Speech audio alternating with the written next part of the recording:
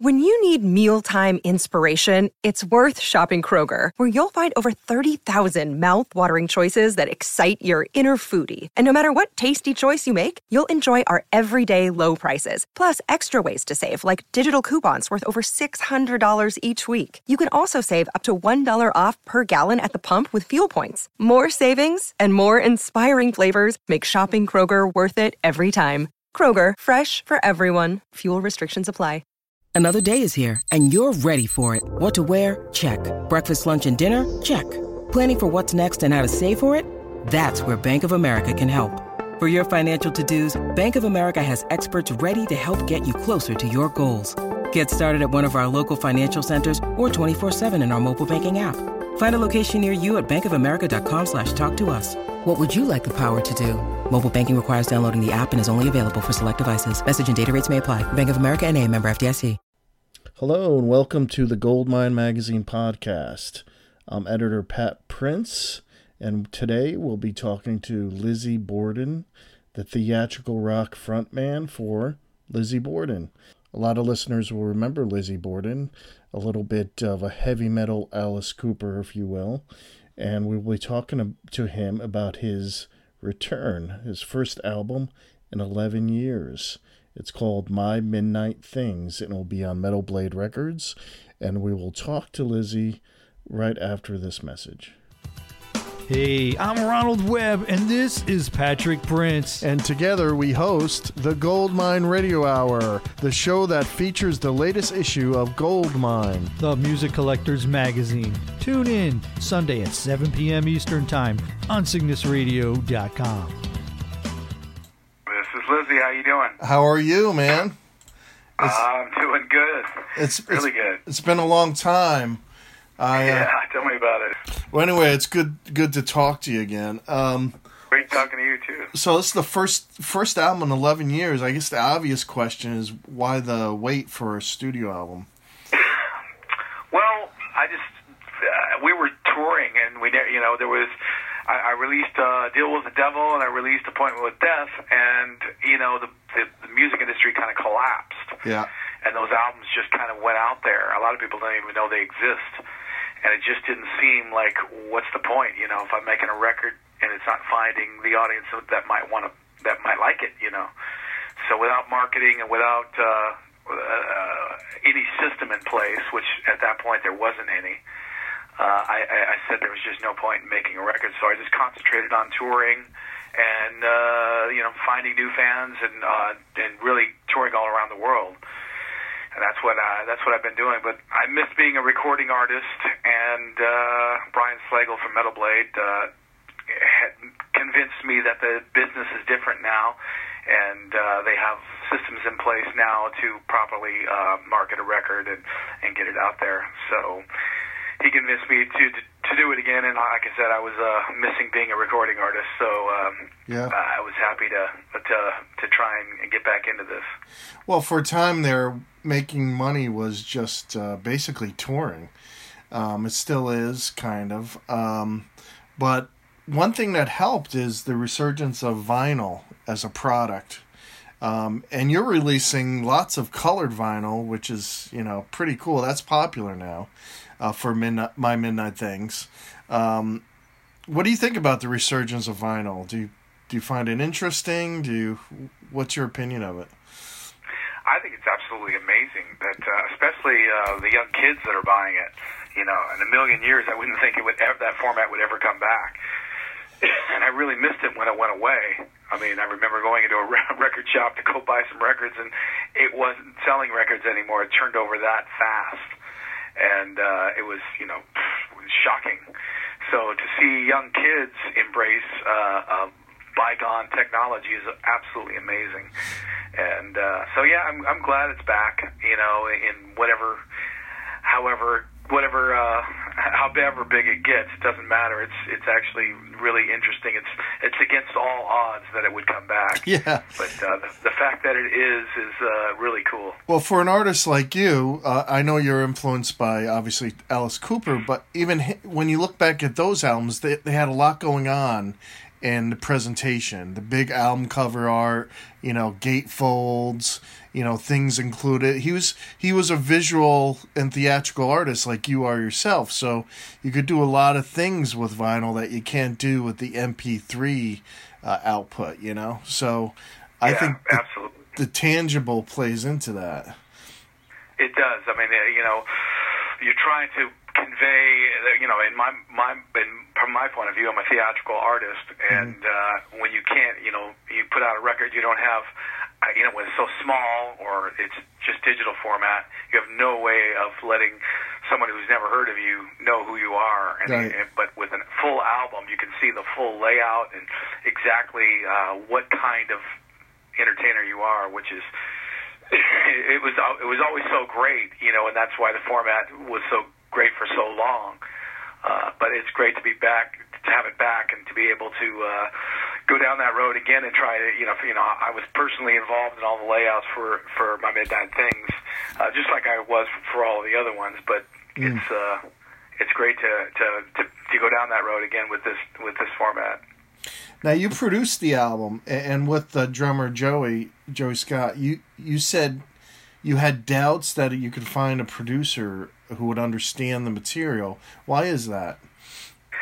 Because my influences are from the 70s, and those were all, that's what I grew up on. And this album especially, I wanted to make sure that I stayed true to that. Right. And doing that, you look around, and there was some great producers that I would love to work with, but most of them are retired or they're on the verge of it, and we didn't know if they were capable at this point in time. Did they keep up with everything? And all the young ones are not influenced by the 70s, and so I didn't want to take a chance in finding a producer that's going to try and do some updating to my thoughts, because I already knew what I wanted to do.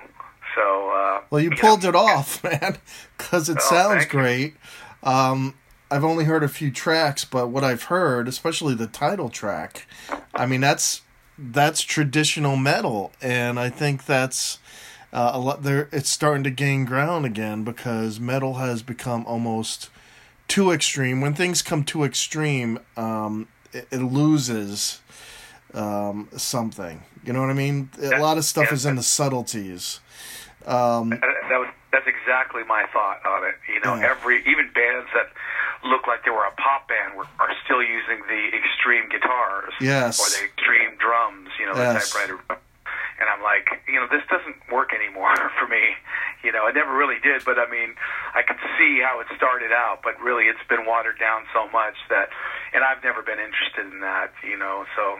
It's about balance, and you have balance with metal and melody, and that's, yeah, and, something your vocals have held up, if not, they're just as good, if not better than they were, man. I don't know how you've managed to keep them in shape, because it's, from what I hear, very hard. A lot of singers lose it, that ability. Yeah, I don't know why some of my favorite singers have lost the step, and I don't know why that is, and I don't know why it didn't happen to me, but I hope it never does.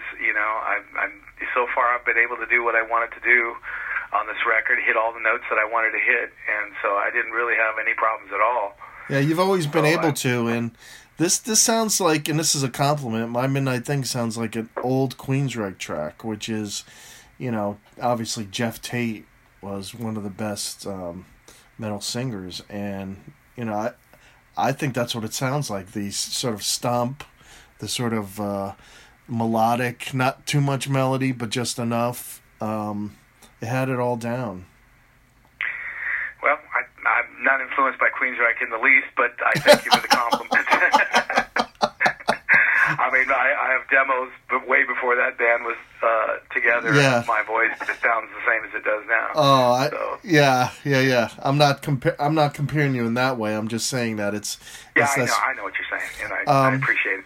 But I want to go back, since it's been 11 years, and I want to go back to the beginning, because you said that you felt that you pushing the reset button, and this was a new beginning. But I wanted to go back to the beginning. Now, for those who don't know and new listeners just getting into you, and I never asked you this question, you spell your name differently than the actual Lizzie Borden. Was there a reason why? Well, because when the reason why I wanted a character's name was because of, the Kiss, Paul Stanley, Alice Gene Cooper. Simmons, everybody, and Alice Cooper, David Bowie, Yeah. Fee Waybill, who changed his name on, to different things. And Yeah.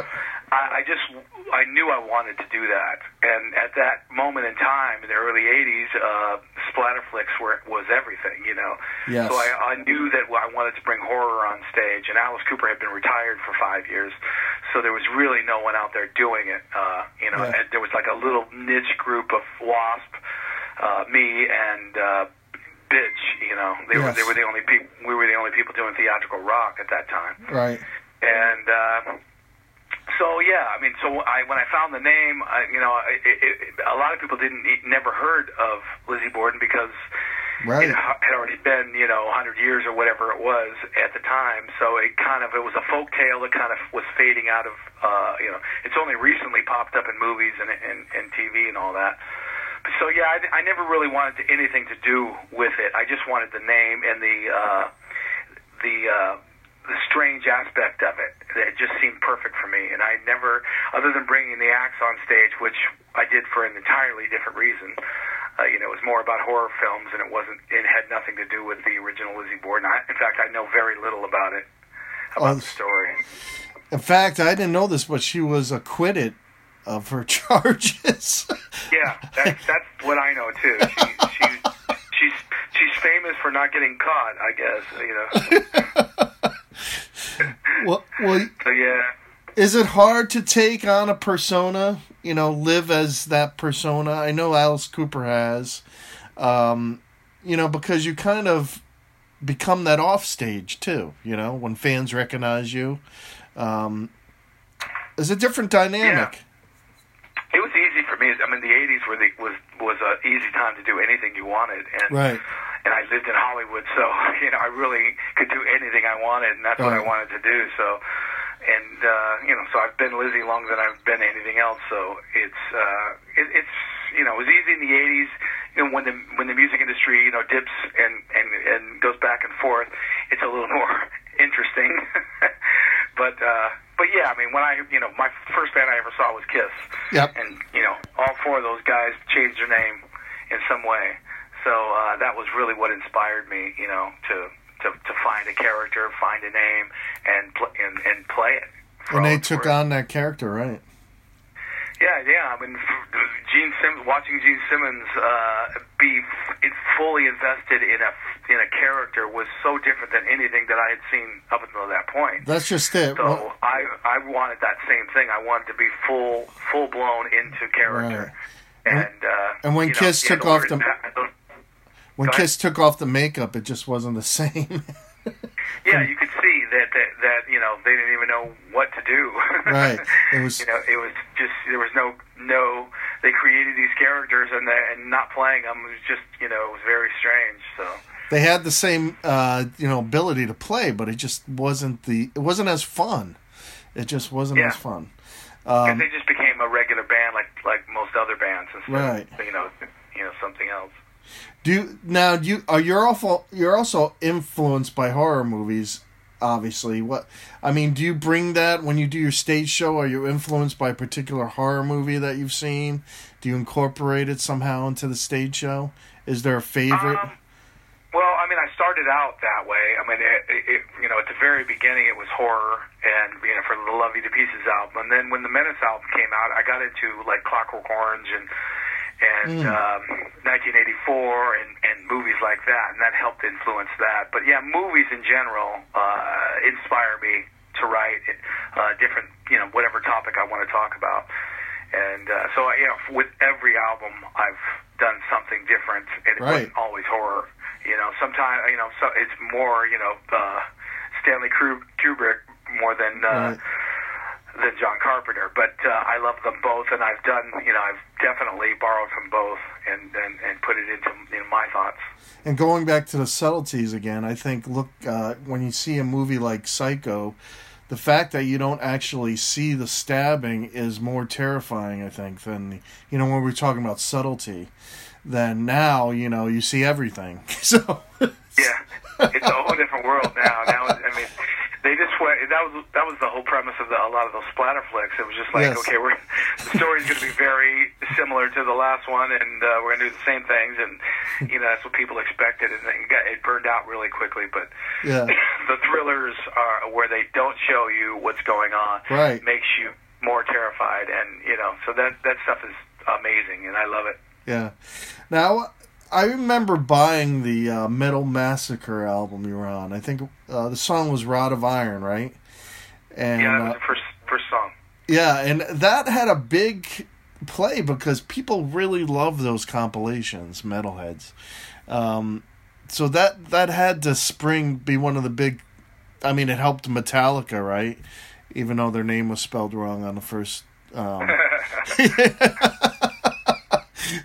Well, did Brian Slager was kind of just, he would approach bands, and you were in that area, and he would approach bands and ask them to be on these compilations, which were very popular to metalheads.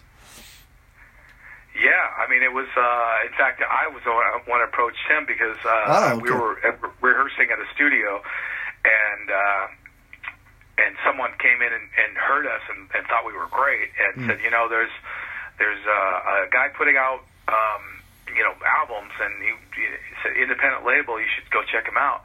And then he told me where he was. He worked at a record store. Yeah. So Joey and I went down there, and I went over to the counter and I asked this guy. I go, hey, there's a guy here that has a small record label. And he goes, yeah, it's me. And I go, okay, well, I'm a band. I have some songs. And so I handed him the demo, and he played it right there on the spot. And then, Joey and I were looking through records just because we didn't think we would hear back from him for a while. But it was startling that he was playing it right in there, right in the whole record store. But then he came back and said, I love this. One of these songs will be on the next Metal Massacre if you want. And then that's how it all started. Wasn't it amazing back then? I used to collect demos, how popular metal demos were back then. Oh, yeah. You could get popular just from the circulation of that metal demo. Yeah, there was definitely infrastructure happening from North America to Europe and back, and it kind of circulated all these a lot of bootlegs and whatever else, but it actually helped bands more than hurt them. Yeah, it was a great way of discovering bands, because if your buddy found something that you never heard of, you knew it was probably good, so you're going to give it a listen. And that's kind of really cool compared to now, where you have to you have to almost buy someone a coffee to give a listen to a band they've never heard. So it was a lot different back then. As far as music collecting demos was very cool back then. It was like a scene unto itself. Oh yeah. And they printed those in vinyl too. I had a lot of stuff that was just full on bootlegs of big bands, small bands, unknown bands, whatever. Right. It was amazing. Now, out of all your discography, I think Master of Disguise probably was most popular. It has a cult following. Do you agree with that? Yeah, it's our biggest selling record by far. Yeah. I'd say it's, and a lot of people are comparing My Midnight Things with Master of Disguise. Yeah, I can really see. Cool. Yep. And then the 90s came, unfortunately, and metal fell out of favor. There's the hair bands they claim killed it, but you guys were never glam. I mean, if you guys were glam, then I see Alice Cooper Band as being glam, and that's not really the case. You were theatrical. To me, your state... Yeah, I mean, my influences were Cooper, Bowie, and Kiss. Yeah. All those were part of the glitter rock movement of the 70s. Glitter rock, I would call right. Yeah. Glitter rock was more... it was a little different. It was more street. And glam rock was all the really pretty boys.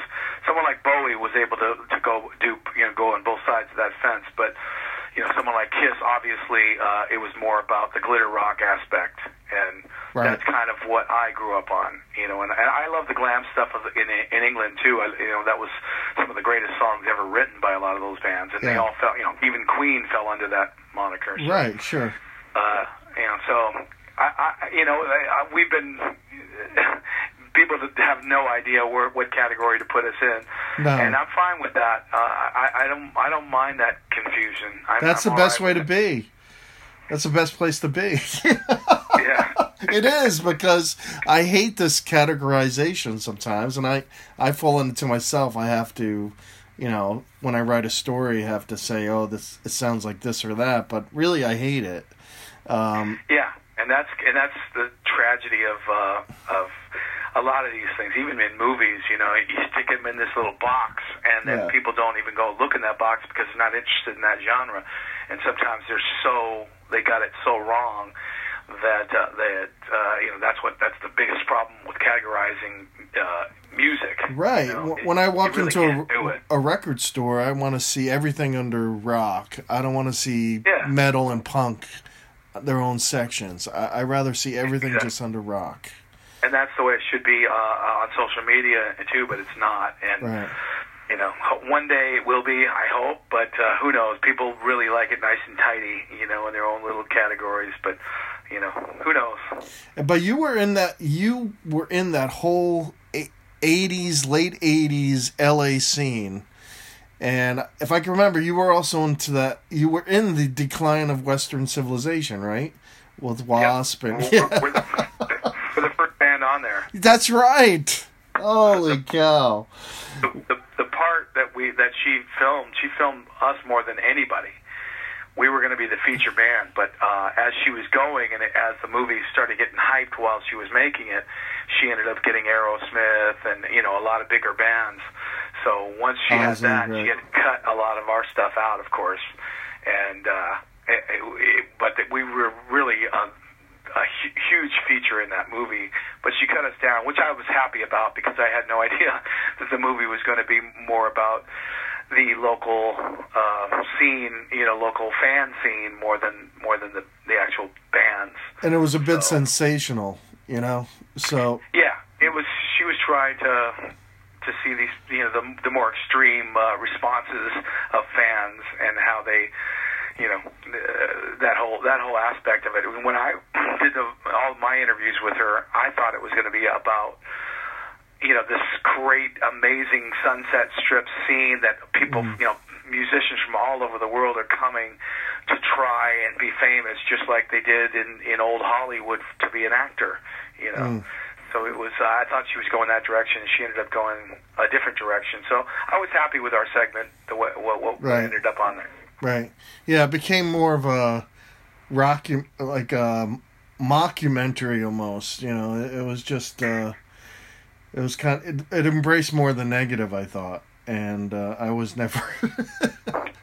Never that much into it. But you know, a lot of the young fans don't see it that way. Oddly enough, they love it. You know, they love just any glimpse of that scene at that time is worth, you know, wading through all the nonsense. Yeah. So a lot of, especially in Europe, those kids love that movie. So I'm all good with it. Well, I know you try to keep things, you know, intelligent and more classy, because you even said yourself, lyrically, I'll quote this, lyrically being graphic or grotesque would be too easy, and being overly morbid would bring nothing new to the concept. You're right. Yeah. This is what we were touching on before. Yeah, and all those extreme bands go right for that. And, you know, there's a place for that, and it works.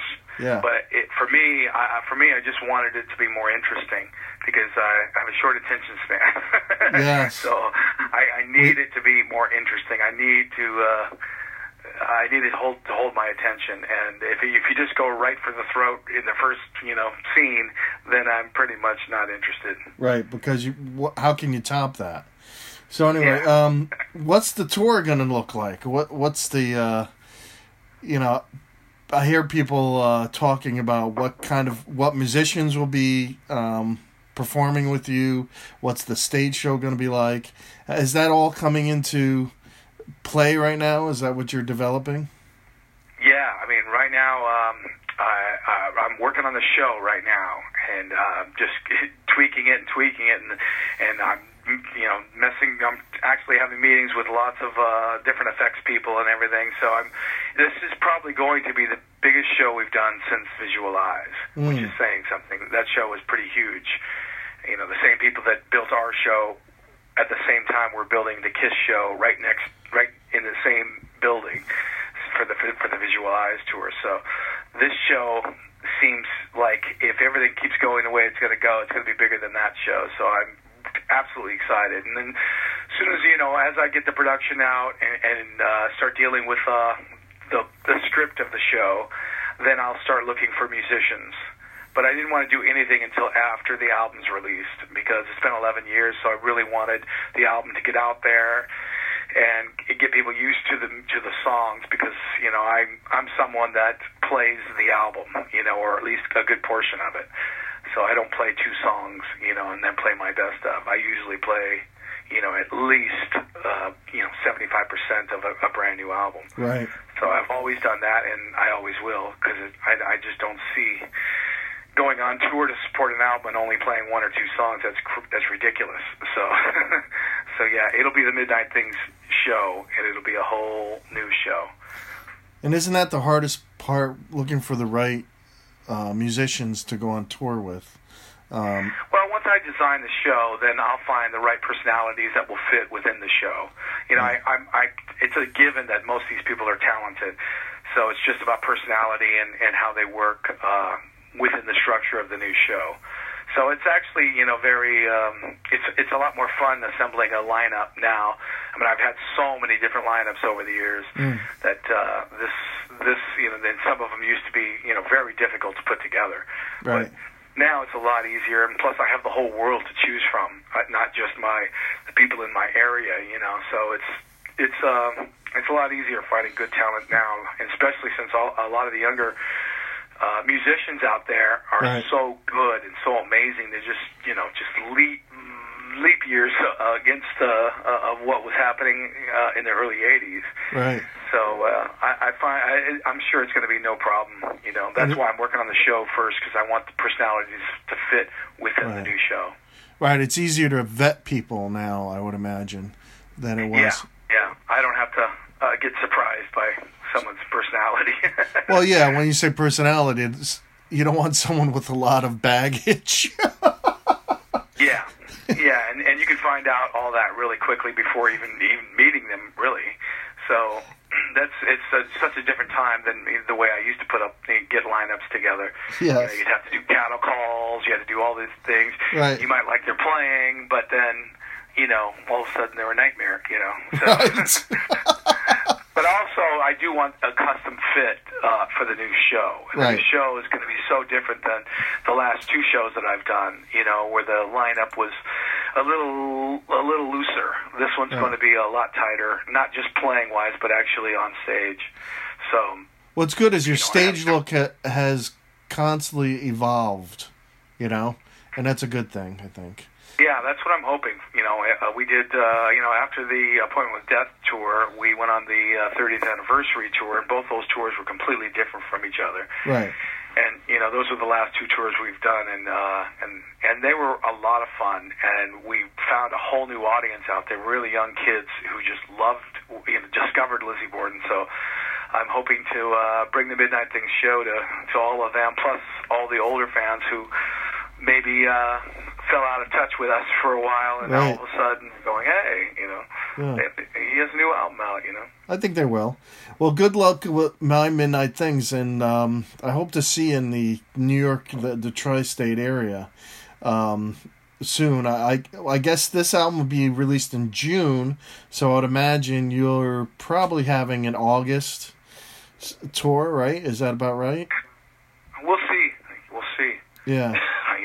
Like I said, I'm working on the show right now, but we'll have to. I just wrapped the video this morning for the first video. Yeah, the only one I saw was the lyric video. That's we just filmed the first real video over the last 2 days. We finished it at 6:30 this morning, and I got here, and it's going to be a pretty amazing video. I'm really digging it. So they're cutting it up right now and turning it in. Should be done by in a week or so. Well, the irony is that videos are so much better than they were when MTV played videos. Yeah, for sure. Yeah, and this one is real. We did a lot. We had a big treatment for the video, and we almost got every shot that we wanted. It was very ambitious, so more ambitious than any video we've ever done. Yeah. And we pretty much got almost every shot, and so it's pretty. It's going to be a lot in there. It's going to be cool. Well, I wish you all the best, man. I'll be rooting for the tour, and I hope to see it. And thanks for taking the time to do the interview. No problem, man. All right, Lizzie.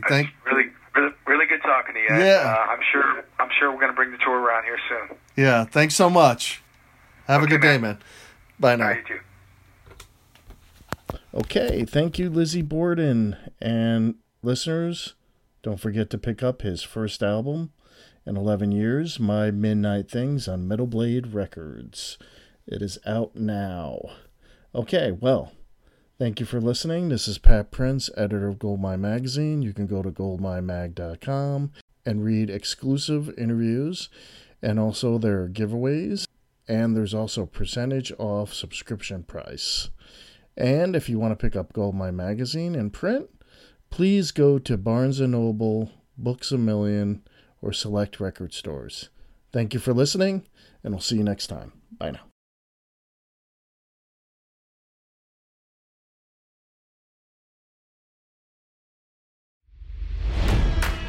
It's NFL draft season, and that means it's time to start thinking about fantasy football.